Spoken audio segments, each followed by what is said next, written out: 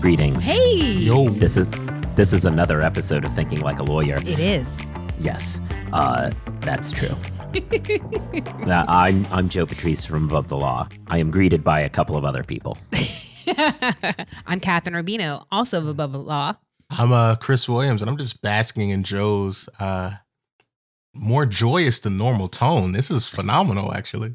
I'm doing what I can to change. Ho, ho, ho. Yeah, Merry Christmas. Yes. That is not what's causing it. I'm trying my best to shake up the opening just so, it can So not. you think I won't interrupt you then? No. Is that the theory? No, I'm trying to come up with ways in which I You've can given up. feature the interruption in make it work. I like that you no longer fight against it. I mean, I understand what I'm up against. Giving up is really in right now, especially considering, Elon's just, should I give this up thing? Is this a segue? Into- Small talk. Yeah. No. Yeah. Okay. So Elon Musk is giving up. Yes, he might be. He The poll certainly suggested that he should be giving up control of Twitter. My God. He won't. Spoiler alert. I think that Yeah. all people with shame kinks need to take note of what Elon is doing. This is the most public embarrassment I have ever seen in my life. This dude paid $44 billion for a L. Mm-hmm. That is being documented. And that's the thing. I had a conversation with one of our columnists, Liz Dye, the other day, where she was saying, that maybe it's time to be done with Twitter and cancel your account and everything. And I was like, but then I would miss the real-time meltdown. Watching Musk flail every day is one of the most entertaining things I do. Fuck missing the real-time meltdown, but also catching the tweets that then get deleted that people catch because it's fucking Twitter. Yeah. So from a quasi-legal perspective, the issue that got me about this poll is, well, one, this is not how companies should be managed by user poll, but also it's a private company, whatever, but he also is the CEO of a public company whose value is going in the tank. And at what point does a shareholder say, a Tesla shareholder say, wait a minute, your actions at your private little hobby house are eroding the value of the stock that I bought? I mean, it's not untrue. I mean, I think an enterprising plaintiff's attorney out there could be cooking Make up some a class hay. action, for all the shareholder derivative action. Yeah, I don't know. That was my takeaway from it. Both and yes, that's the duh, but also I did not have potential antitrust lawsuit from Elon buying Twitter on my bingo. There was a point where he was like, yeah, if you use this to link to Mastodon or Instagram or Facebook, we're banned. I'm like, that is straight up anti-competitive. There's no way Twitter isn't in a major market controller in whatever social media. I don't know as though it's market. I don't know as though it's market control. This is where Catherine we defer to. It's fucking Twitter. No, not. Yeah, exactly. I don't think it's even close to being. I mean, you can say disparaging things about your opponents, right? Like the whole Coke, the Pepsi Coke wars, the Cola wars, that whole thing, right? It's not like you can't say to people whatever. And I think this is probably a fine, legally okay rule. I think it's dumb. No, it was if you reference, he said, if you reference or acknowledge that a competitor exists on this platform, I'm blocking you. Yeah, I don't think there's anything legally wrong with that. Yeah. I think it is. I think it's really. I think it would be a very novel legal theory to pursue. Yeah, no, but what I do think though is that when the only value to Twitter is the fact that there's a community, telling people that they're getting kicked off because they do other things is problematic. They aren't even things that directly compete, which is another part of it, right? People are I don't put the same stuff on Twitter that I put on Instagram. Exactly.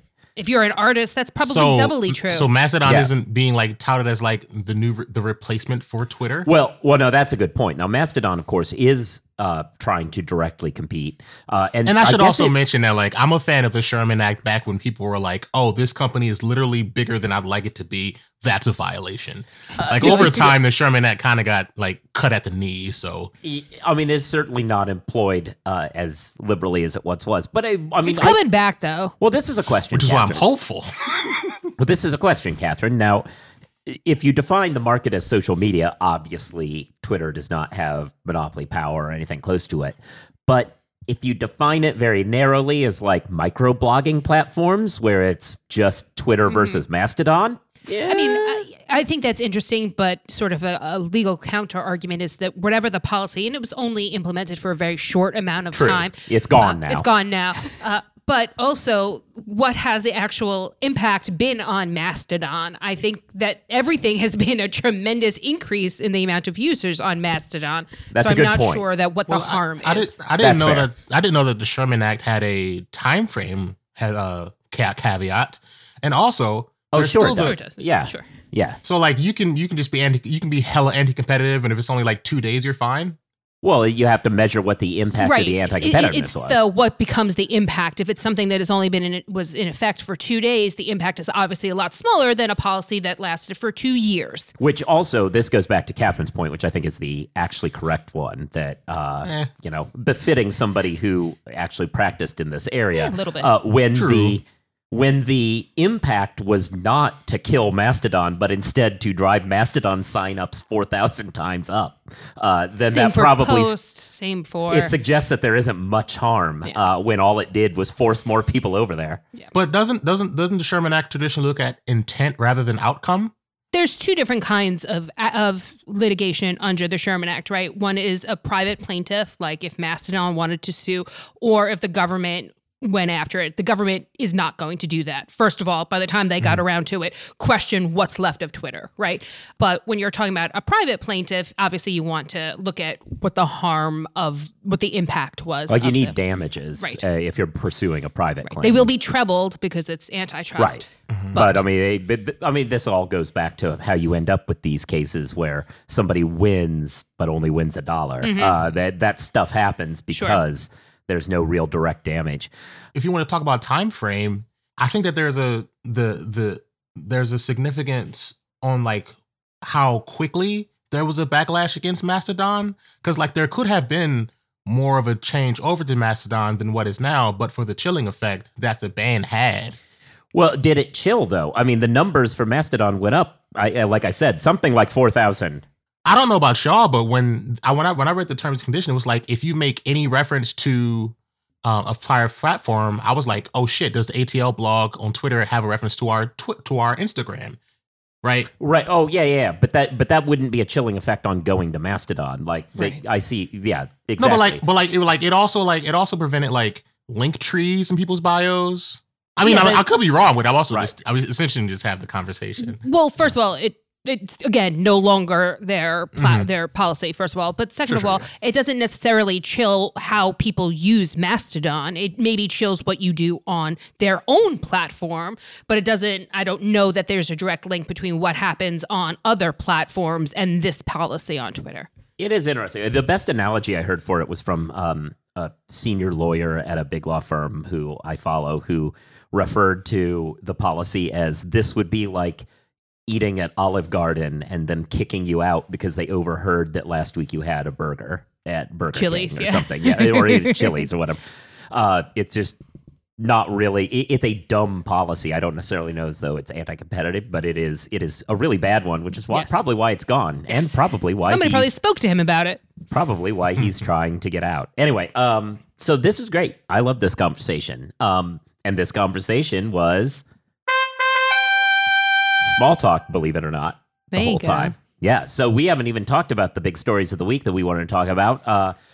What do we want to talk about first? Do we want to go law or court, or what do we want to do? I literally don't care. All right, well, let's talk about. I'd flip an invisible coin, but let's talk about tails. Let's talk about law firms then. So we heard that Jones Day. A little birdie told us. Also, plug, reminder, tips. If you have weird things are going down at your law firm, your law school, anything in the legal industry, you can always send us a note, tips@abovethelaw.com. All our sources are kept strictly confidential. Excellent point. So you can, Jones Day, law firm that we have talked a lot about over the years. Obviously, there's that great book, Servants of the Damned, which you should pick up if you're doing I'm actually holiday giving books. it to my cousin for a Christmas gift. He's headed to law school in the fall, and I want to be like, here, this is what can happen if it's bad. Yeah. So Jones Day, we found out that there was an associate who lateraled out of the firm in June or July, sometimes earlier in the year. About halfway through the year. Yeah, and thought everything was fine, got the usual send-off that people get when they lateral from big law firms, and then got a little holiday treat from his old firm, an email saying, you didn't stay with us for a full 2 years, so here's your bill for bar prep services and your pay during bar study. Please give us $3,300 or whatever it was. Some cheap ass shit right there. Yeah. That's what that is. I mean, come on. You are a global law firm. Take the L on the $3,300. Well, yeah. Me personally, I'm built different. I would just have said, oh no, that's in my spam folder. What do you do? Well, I mean, eventually, yeah. I mean, there is something to be said for does Jones Day care enough to file a lawsuit against this kid for it? But it just struck me as really ridiculous petty. On a lot of levels. Small-minded. It's petty. It's dumb. It's horrible publicity and all. But it just look.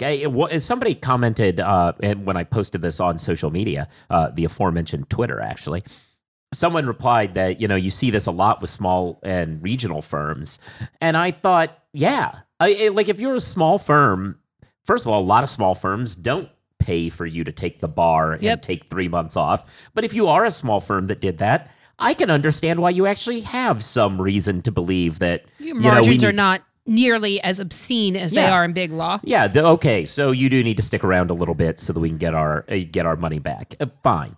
This is not the situation at Jones Day, a law firm where let's conservatively estimate what a young associate is billing out at. They cleared over the salary and all adjusted expenses. They cleared something like $1 or $2 million off of the investment in this person, all before lateraling. So you've already made a profit of neighborhood of $1 million, $1.5 million or whatever, and now you're complaining about $3,300. Yeah. It's small. It's a small move, and I also think like what a way to sour the relationship between the associate and the firm. Even if, maybe I'd pay it, maybe I wouldn't, whatever. But the amount of vindictiveness I would continue to hold in my heart at a law firm that demanded that back is going to be high. legendary. Yeah. I just want to say, in defense of Jones Day, what if the associate had bad vibes? Well, what if they had the audacity to wear Argyle socks in 2022? Fair. No, but that's a great question. So is this a situation where there was some sort of a rift that they're trying to, be petty and vengeful over, at which point it really raises the question of how appropriate it is to selectively deploy a policy like this. Are they going after everyone who laterals with this bill? More importantly, considering that it's Jones Day, were they going after people who were bolting to become deputy U.S. attorney in some backwards MAGA world? Because, look, we know that the Trump administration actively drew from Jones Day and drew from not particularly qualified people at Jones Day in its mad dash Not to according find. to the ABA. Yeah, it was trying to fill jobs with people who are a very small minority of lawyers, because most lawyers are capable of, not being MAGA people. Yeah. And so they were really digging, which is why they created a federal judge out of an associate there. Associate. The ABA was a little concerned about that. Lord. An associate who only worked there for 10 months. Now, that's different than lateraling, but is it? You're not getting your money back as a if you're policy Jones goes, Day. yeah, as a policy goes, they pay clerkship bonuses to this person, and then she left to become... Which are larger than your bar costs. Right, and then she left to be a federal judge. Now, they may not have put in their employment agreement that there's a clawback on clerkship bonuses, but that also is a choice. They basically said there's some money that we pay people that we don't care about getting back and some that we do. And, that's all a choice and not a particularly good one. I mean, listen, they have that clause in there. Use it for, it's probably been incredibly effective for years, which is that plenty of people don't consider lateral options until after they've hit that 2-year mark. Right. Take the W on what you've already used it for, and the $3,000 is completely meaningless. Yeah. It's wild. But, I think we could safely say that Jones Day does not care about its public image at this point, with the exception of Kevin Orr whining about it all the time to anybody who questions the firm. Everybody else at that firm seems to be really leaning into the Voldemort style reputation that they have. So yeah, very much so. Oh well. Just a quick aside. Sure. For anybody listening, if somebody ever identifies as a Slytherin, you should not trust them. You just don't. They were the Nazis. They had slaves. They called them house elves. Don't trust Slytherins. And if your firm has Slytherin vibes, be better. No, Chris is talking about Harry Potter books for anybody who didn't know that. Since now this show has official policy of explaining every pop culture reference. Harry Potter, great book written by a TERF. Used to be homeless, oddly enough. Yeah. But she's great now. Yeah, I was thinking about this morning. In some ways, you got to respect her, because most people with $1 billion in franchise rights constantly coming into their house might just, sit down and soak it up. But she commits trying to so her hard to lose that money. She commits to her ill-informed bigotry to the point where she's willing to cost it. Yeah. If memory serves, I think she's one of the first few people who lost billionaire status because of how much money she was giving to charities. Oh, maybe. Yeah. Anyway, I could be wrong, but that feels right. Which is to say, she doesn't care about the money. She's going to do what she wants, Calidus AI cleverly supports you by suggesting relevant law to address your complex issues. Put in simple questions or longer fact patterns, then Calidus asks you to confirm if points are salient before proceeding. Use Calidus to check if you found all the key concepts, cases, and statutes. Calidus turns that into a high-quality, customer-ready document. Handle complexity confidently with legal's most advanced AI platform. Get $90 off your first 2 months. Use promo code Joe at calidusai.com. That's CALLIDUSAI.com. Hey, Guy, what's up? Just having some lunch, Conrad. Hey, Guy, do you see that billboard out there? Oh, you mean that guy out there in the gray suit? Yeah, the gray suit guy. Order up. There's all those beautiful, rich, leather-bound books in the background. That is exactly the one. That's J.D. McGuffin at Law. He'll fight for you! I bet you he has got so many years of experience. Like decades and decades. And I bet he even went to a law school.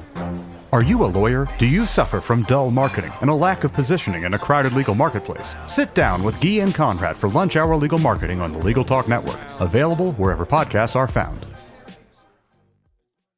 All right, so Catherine, you wrote something about the Fifth Circuit and recusals. Yeah, well, you might remember a year or so ago, the Wall Street Journal did this massive story about all these conflicts that federal judges had, all the stock that they owned, and they still heard cases where the company that they owned stock of was a party to the litigation. So they obviously had a financial interest in or potentially had a financial interest in the outcome of the litigation, but failed to recuse themselves. In this case, this is Sloan Roberts sued Walmart, and the judge in her case, Rebecca Doherty, did not recuse herself. She should have. She owns a stock. She should have recused herself. Did not. Now the plaintiff has come back and said, well, we should vacate the result of that case and let's start all over again with a judge that is not, financially interested in the outcome of the case. Fifth Circuit disagrees. Yeah, Fifth Circuit basically said, we think this was really bad, and we are going to publicly call out how bad it was. Yeah, but that is the only remedy if you have a judge that failed to recuse themselves when they should have. And look, I think a lot of us who went through law school had that moment where you learn that, there are rules. This comes up There are rules, man. Well, Okay, this comes up a lot more in criminal procedure situations where, oh, that was an illegal search. And what did the court do about that illegal search? They said, probably would have found it anyway. Go forward. The number of times that you start running into in law school situations where the rules are broken and the courts say it's just too much of a burden for us to redo all this, so we're just going to go ahead and call it even. From the court's perspective, we have this Wall Street Journal report that came out with, hundreds of judges in hundreds and hundreds of cases. Over 1,000 cases. Yeah, impacted. over 1,000 cases were improperly hearing the case based on the ethical rules that are applied to judges. From the court's perspective, reopening all those cases just because the judges screwed up is a massive drain on judicial resources. Totally. On the other hand, rules were broken, and you have to have some sort of consequence for this. Listen, it's clearly a weighing that has to happen, but I think in this decision, the Fifth Circuit is coming out pretty clearly that they're going to be very heavily on the side of keeping the status quo, that unless there's some very obvious evidence of bias or the ruling was wrong in some other way, or if the issue had otherwise been preserved, perhaps. But most likely, if the only issue is that the judge had stock in one of the parties in the case, they are very, very unlikely to let you have a new trial. It's a reckoning that has implication. Look, obviously, we talk about the Supreme Court having the most ethical problems because it has no real ethical rules at all. However, when the federal judiciary gets tagged with thousands of cases being compromised, when the response to that is let's just ignore all this, it's not doing any wonders for the public faith in the courts, which seems like something that's going to become an increasing problem in coming years for reasons above and beyond just ethics. We talked already about putting associates who have 10 months of legal practice under their belt on the federal bench. Not great. When these sorts of issues are going to keep compounding, taking a hands-off approach to ethical violations certainly seems like it could backfire. And let's not forget, these are all federal cases. These are all federal judges, which are underneath the Supreme Court. Yes, there are no ethical rules that apply to the Supreme Court, but the constant barrage of stories that are ethics corruption, another ethics scandal, the Supreme Court.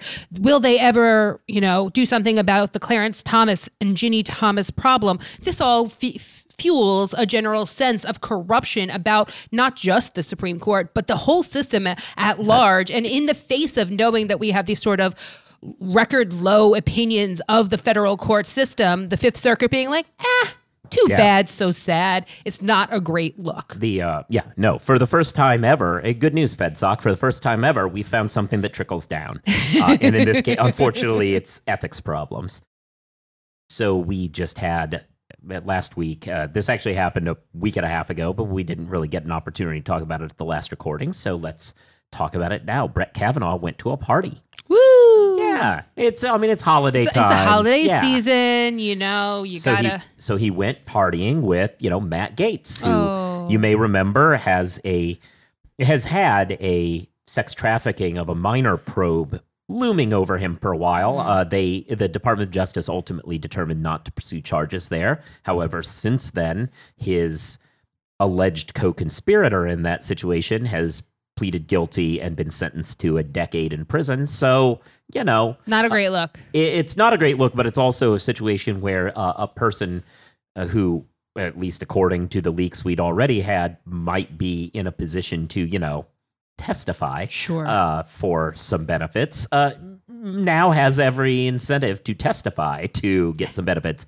So, not a great time to be hitching your star to that wagon. But Brett Kavanaugh went to this party hanging out with him.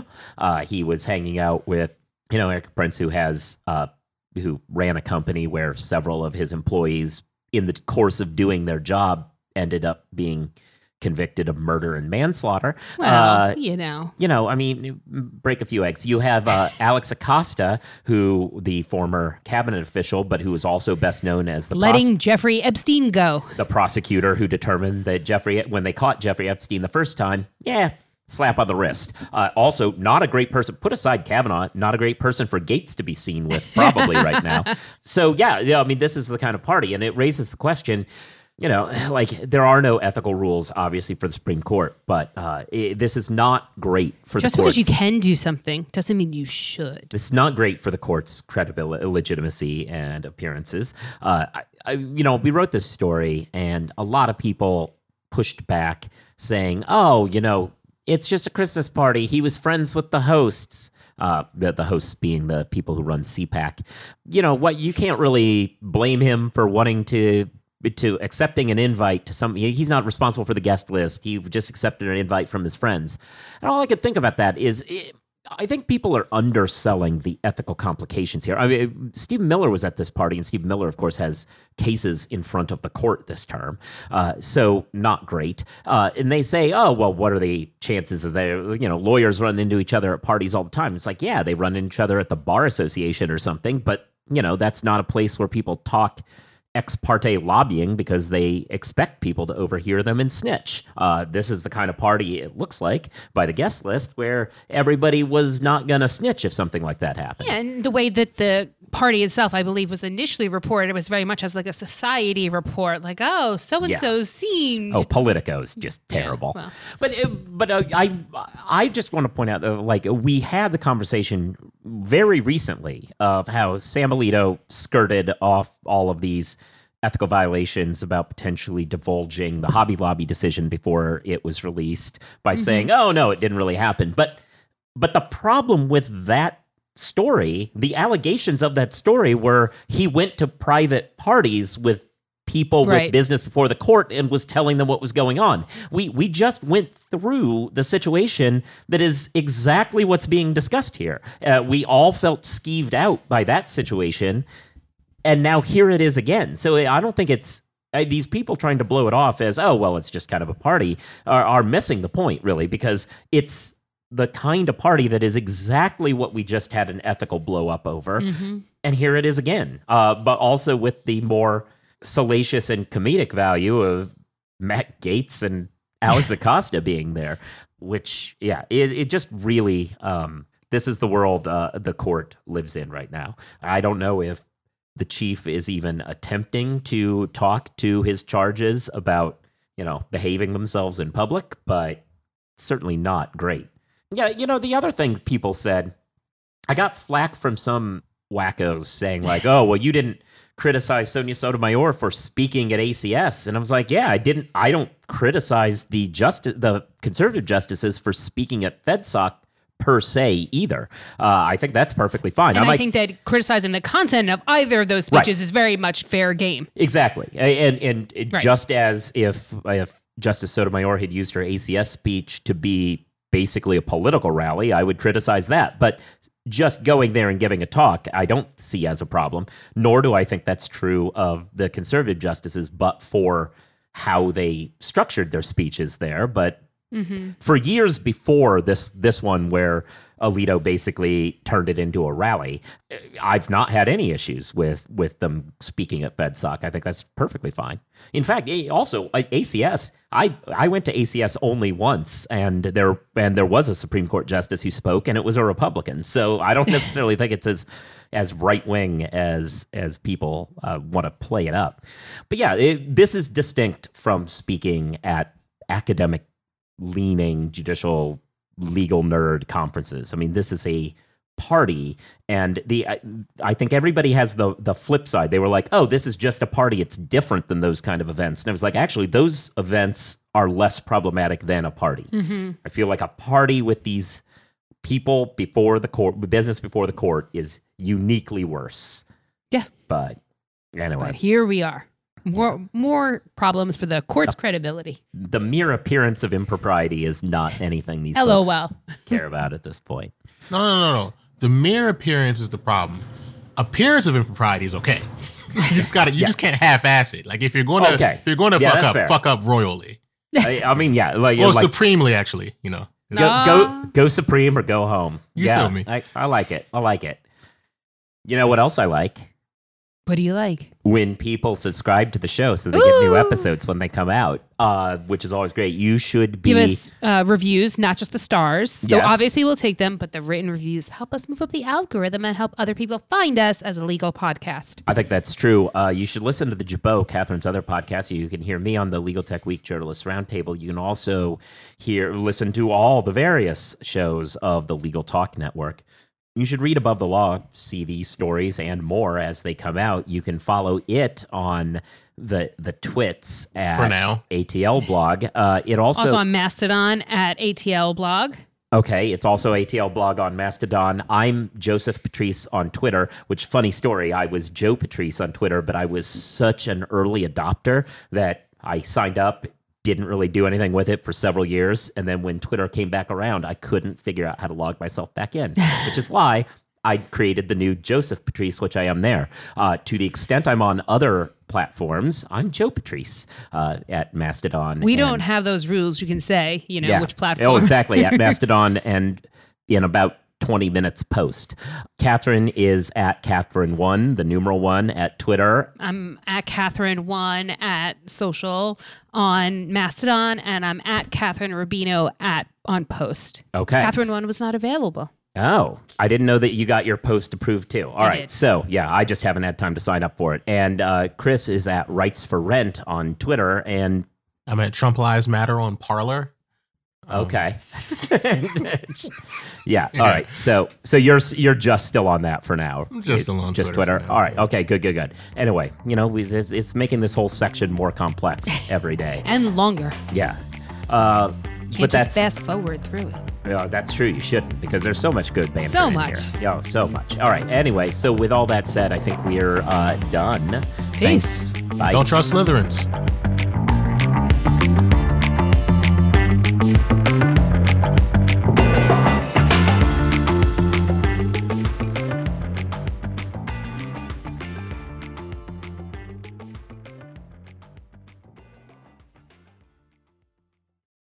If you're a lawyer running a solo or small firm and you're looking for other lawyers to talk through issues you're currently facing in your practice, join the Unbillable Hours Community Roundtable, a free virtual event on the third Thursday of every month.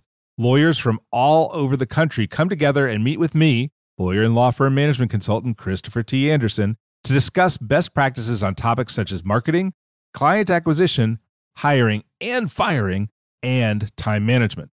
The conversation is free to join, but requires a simple reservation.